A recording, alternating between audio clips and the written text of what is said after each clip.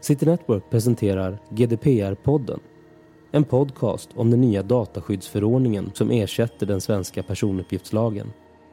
Podden riktar sig till beslutsfattare, systemägare och administratörer som vill veta mer om den nya lagen och dess konsekvenser.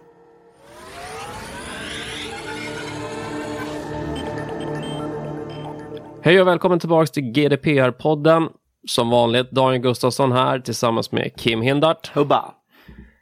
Vi ska idag fortsätta prata lite mer om data processor, Kim. Vi hade ju ett avsnitt här nyligen där vi pratade lite mer ingående om just data processor, vad ställs kraven där, förutsättningarna. Och det ledde till att vi fick frågor ifrån lyssnare.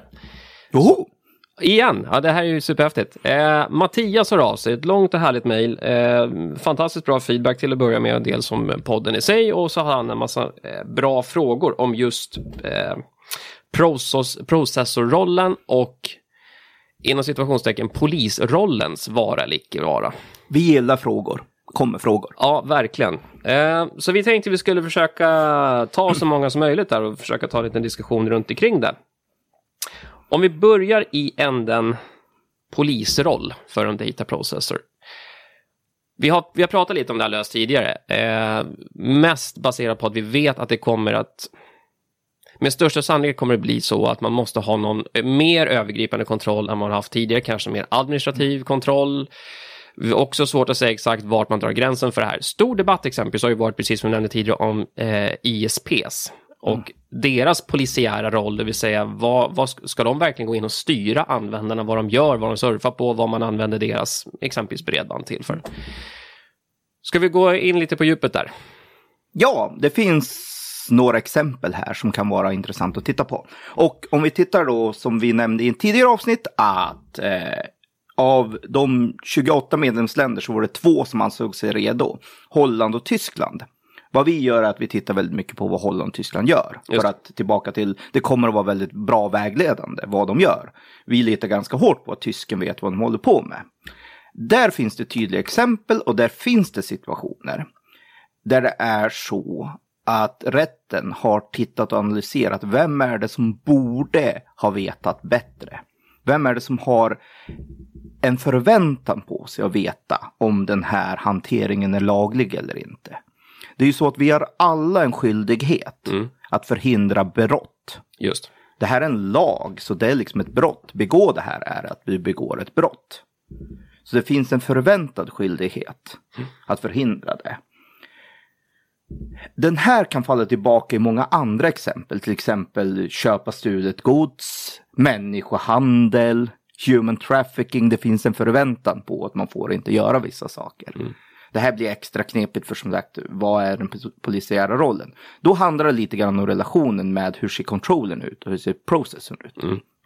Om det är en jättestor organisation som är controller, en myndighet till exempel, och det är en jätteliten processor, att såklart ligger den stora förväntan på att den stora myndigheten, controllen, har sitt sak i ordning och ger tydliga och klara direktiv till processen, så här ska det gå till. Sen kan det ju finnas fall, till exempel en jättemolntjänst, Amazon. Och så finns det en massa små startupbolag. Precis. Som kör. Ja, där har rätten visat, det var ett case med IBM till exempel, att IBM var den som hade högst förväntan på att ha bra kompetens och bra förståelse för det här. Och de skulle ha förstått att det de här kunderna gjorde var olagligt. Och skulle ha gått in och sagt, hörde ni, stopp ett tag nu. Så det handlar lite grann om den rättsliga förväntan. Just det. För det kommer faktiskt Mattias en fråga här. Jag läser högt och jag läser innantill. Hur ska man hantera en data controller som inte inkommer med instruktioner trots påtryckningar till hur deras information ska hanteras i den tjänst som de hyr av oss, i det här fallet hans företag? Ska vi helt enkelt sonika då stänga av eller stänga ner lagringen av personuppgifter och rensa? Har vi ens skyldighet rätt att göra så? Och då är svaret helt enkelt sonika ja. Det har man. Man har rätt alltid att göra det. Rätt att stänga av en tjänst. Om man tror att den innebär en risk för att det är en olaglig handling. För det är en tydlig definition där. Det är ju inte baserat på att kunden inte inkommer med instruktioner. Det är inte det som är egentligen. Utan det är om du som hostingleverantör tror dig ha ett underlag till att det finns en illegal handling i det som görs exempelvis. Ja, och att göra processing utan att ha skrivit ett avtal, det är en olaglig handling. Det måste finnas ett etablerat avtal. Och vill du som hostingleverantör då, som processor, hålla ryggen fri, då är det faktiskt tydligt att säga, vet du vad? Det här är en jätterisk. Om vi fortsätter med det här så är vi delaktiga i brottet. Och då kommer vi ju kunna döma som controller. I det fall kontrollen bara försvinner. Så egentligen, om man ska säga så här, det finns tidigare innan GDPR så hade vi personuppgiftsbiträdesavtal. Det fanns ju hos alla leverantörer på ett eller annat sätt. Antingen så hade du och jag en direkt dialog och så hade vi ett direktavtal och så styrde vi det där. Eller så fanns det en form av allmänna villkor knutet till den hanteringen av personuppgifter. Ja. Den måste ju fortsatt finnas. Det är ju bara att under GDPRs watch så är bara konsekvenserna egentligen tuffare. Och bedömningen vad som är en personuppgift är bredare. Ja. Det är ju egentligen det som är så du tar en större affärsrisk om du ignorerar handlingar som du tror, vet du vad, de här behandlar nog personuppgifter. Jag har ett väldigt bra exempel på en sajt som vi råkade ut för inte så länge sedan. Den heter hämndporr.se. Bara namnet på sajten får mig ju snabbt anta att du har inte begärt medgivande från alla som personuppgifter. Och då är det tydligt, foton, bilder, videos på kroppsdelar är absolut en personuppgift. Som är identifierbar till en unik levande person.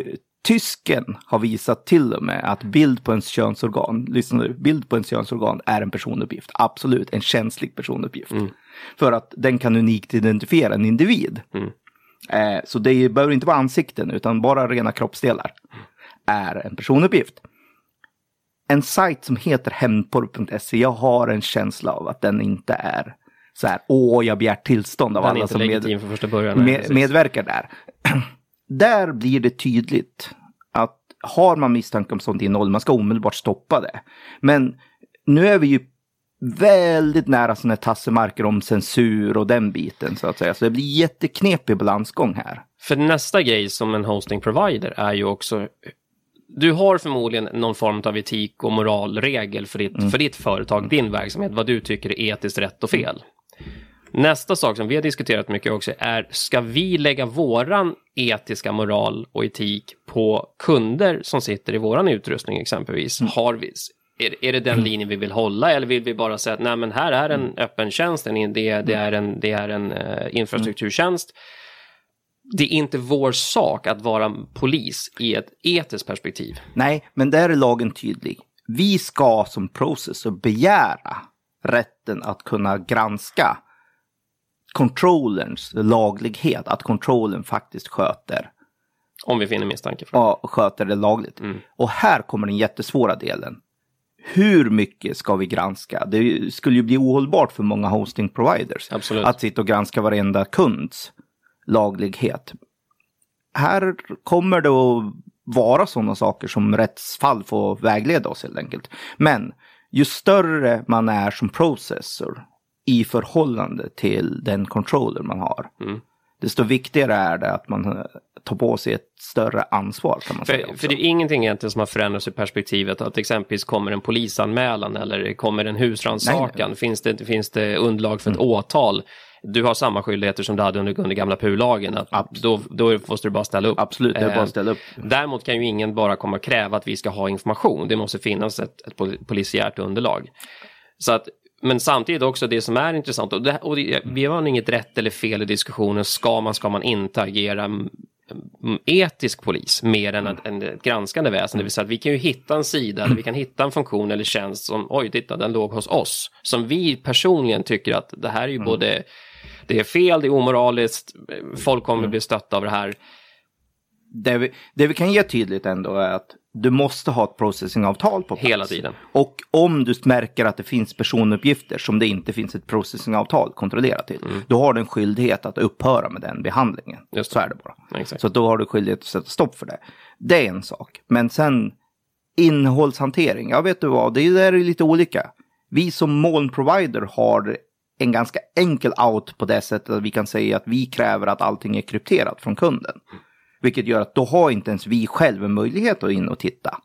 Sådana som levererar en högre upp i tjänstelagret, de har inte den lyxen riktigt. Och där kommer in just det här. Hur mycket polis ska man vara? Och då är det tillbaka till relationen. Ju större du är som processor i jämförelse med en controller. Såklart. Så kommer du att åka på. Och ju mer kompetent du är, ju mer den förväntan att det är du som är experten i förhållande till. Så det här beror lite på hur man marknadsför sig, hur man etablerar sig. Om man etablerar sig som en stor auktoritet på det, då finns det en förväntan också från myndigheterna. Vet ni vad, ni har stått här och sagt att ni kan det här. Ja. Den är tuff och det är en stor fråga. Vad som jag kan garanterat säga, det är att det här behöver tänkas igenom i ledningsnivå. Både 1, 2 och 3 gånger mycket mer nu.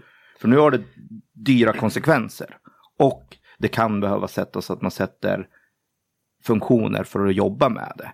Men att man behöver ägna mental energi åt det här, det är jättetydligt. Det kommer man inte undan. Nej, verkligen. Det är mycket tankejobb som måste läggas på det. Det kan vi nog också kanske säga att det är någonting vi har upplevt, att det här är en diskussion som varit ganska eftersatt i de diskussioner och dialoger vi har hört i alla fall. Att det är nästan en liten nyhet att man måste börja tänka på det här. Men till din poäng, den är jätteviktig. För det är inte bara, om vi lagen är en sak, men du har den också moralisk och etisk aspekt i det här. Hur ska vi som företag, vad är våran publika image?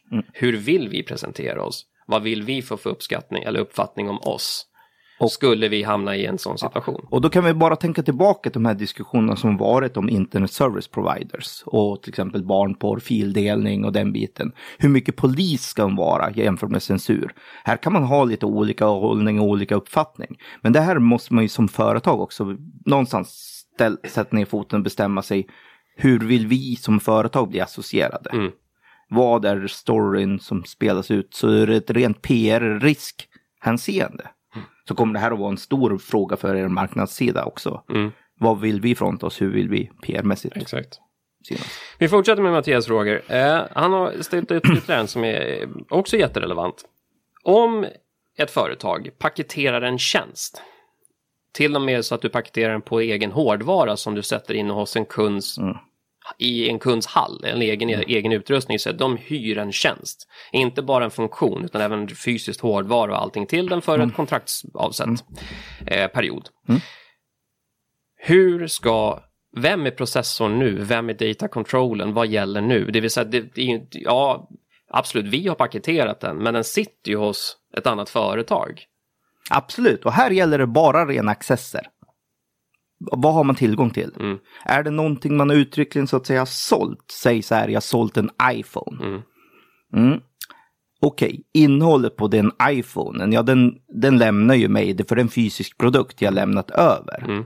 Har jag då ett serviceavtal där jag så att säga kan gå in och ansluta mot individens iPhone igen och liksom gå in och titta på saker som finns installerade där, jag kan bearbeta saker i den, ja då är det ju direkt en gång processor. Jag kan läsa högt av definitionen i lagen och tillbaks igen. Nej, jag kan inte allting by heart ordagrant, men så här säger definitionen. Processing means any operation or set of operations which is performed on personal data or sets of personal data, whether or not by automated means such as collection, recording, organization, structuring, storage, adaptation or alteration, retrieval, consultation, use, disclosure by transmission, dissemination or otherwise making available, alignment or combination, restriction, erasure or destruction. Så att är du minsta accessbar till någon form av information, om det så är bara lagringsmediet den sitter på, eller att du bara ens petar i den, ja, du är en processor. Så att egentligen kan man säga så här, om man ska försöka dra ner allt det där du sa till förståbar svenska. Vem har det kommersiella ansvaret? Det är till att börja med. Vems är produkten? Vem är det som frontar produkten mot en slutkund exempelvis? För att i vårt förhållande exempelvis, vi kan ju hamna i ett läge där vi är alltid data processor. För våran utrustning naturligtvis, kunder lägger information hos oss, så är vi såklart en data processor. Men det kan ju faktiskt vara kunder hos oss som startar upp en egen tjänst. Som i sin tur har kunder, typ en e-shop eller något liknande. Så då är alltså vi en subprocessor. Vi är ju delaktiga i en kunds processing av information. Ja. Och det samma förhållandet gäller om du ställer ut en utrustning hos ett företag. Ja. De köper en utrustning av oss, säger vi. Ställer den i sin hall. Frågan är nu, vem är det som är kommersiellt ansvarig? Och precis som du sa, vem har administrativ access till informationen som ligger där i? Om jag har sålt utrustningen till dig, men jag har fortfarande ett adminkonto, ett rotkonto som gör att jag kan komma åt prylarna, då måste vi ha ett subcontractor-avtal mellan varandra. Ja, precis. Där ditt data processing agreement ska gälla även mig. Ja, precis. Så att hela kedjan, det här är lagen jättetydlig. Förstod alla det här, för det är krångligt och stökigt. Men hela kedjan här måste ha en accountable party hela tiden. Ja. Du måste alltid ha underavtal. Så fort de kan in och på något sätt hantera persondata. Om det så är bara ur att du har ett företag som hämtar magnetskivan och förstör den, så är de en data processor. Jag vill bara ta tillbaka consultation. Om jag kan läsa informationen på något sätt, bara läsa vad som finns för information, då är jag en processor. För att vara extra tydlig här är också komplicerat. Om jag låter en administratör från USA läsa information, även om den finns lagrad i Sverige, på en hårddisk liggande på en dator i Sverige. Om jag låter någon från USA läsa information där, ens ta del av vad står det för information där, då har jag gjort en internationell dataöverföring, bara för att vara liksom tydlig där. Så det behöver inte ens vara att information kopieras. Att någon kan liksom konsultera information, faktiskt titta på den, är också en internationell dataöverföring, om tittande del inte sitter i. Så att ja, det här är jätteknepigt, men man kan generellt säga att så fort du blir någonstans involverad minsta i form av att du har någon form av faktisk access, logisk access eller fysisk access till informationen i fråga, då är du en processor. Sen har vi en sista fråga som jag tycker också är intressant. Den dagen hårdvaran ska returneras tillbaka till oss, ska kunden tömma maskinen på all sin data om sina data subjects innan detta görs. Om inte detta är gjort när vi återfår maskinen, är vi då en data processor medan vi hanterar maskinen tills dess att vi rensat förstört det som tidigare varit kundens data, eller har data-controllen då, den tidigare data-controllen, alltså kunden, gjort ett data breach av det faktum att han har lämnat ut tillbaka en utrustning med massa information på. Här är det jätteklart. Har inte den tidigare kunden ett data processing-avtal med den som tar hand om och förstör, och man lämnar den, då har man absolut gjort ett data breach. Det är ju i princip samma sak som att du skulle ha gjort en ofrivillig backup egentligen, och lagt den på ett ställe som var olämpligt. Precis. Så att det är ju det. Så där är det jätteviktigt, för det är ändå fysisk storage vi pratar om. Ska den förstöras, ska det vara en certifierad förstöringsfirma och du ska ha ett avtal med dem. Det är ingen tvekan om det.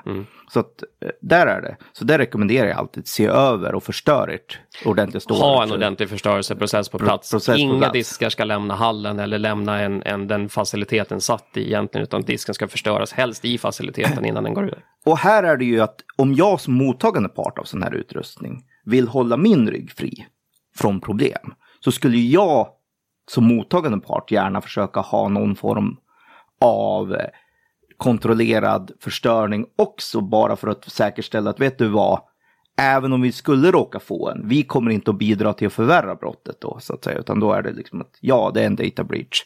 Och sen så naturligtvis, det här är ju en bra selling point för de som vill liksom leverera det här, att vi tar hand om det också. Men det är tydligt, har du inte ett avtal och flyttar information till någon du inte har ett data processing avtal med, då är det en data breach och ingenting annat. Och bör betraktas som en i alla fall. Bör betraktas som. Sen severity och allting, det återstår ju att se vad det var för någonting och hela den, men en form av ett data breach är det alla gånger. Härligt! Mattias, tack så jättemycket för dina frågor.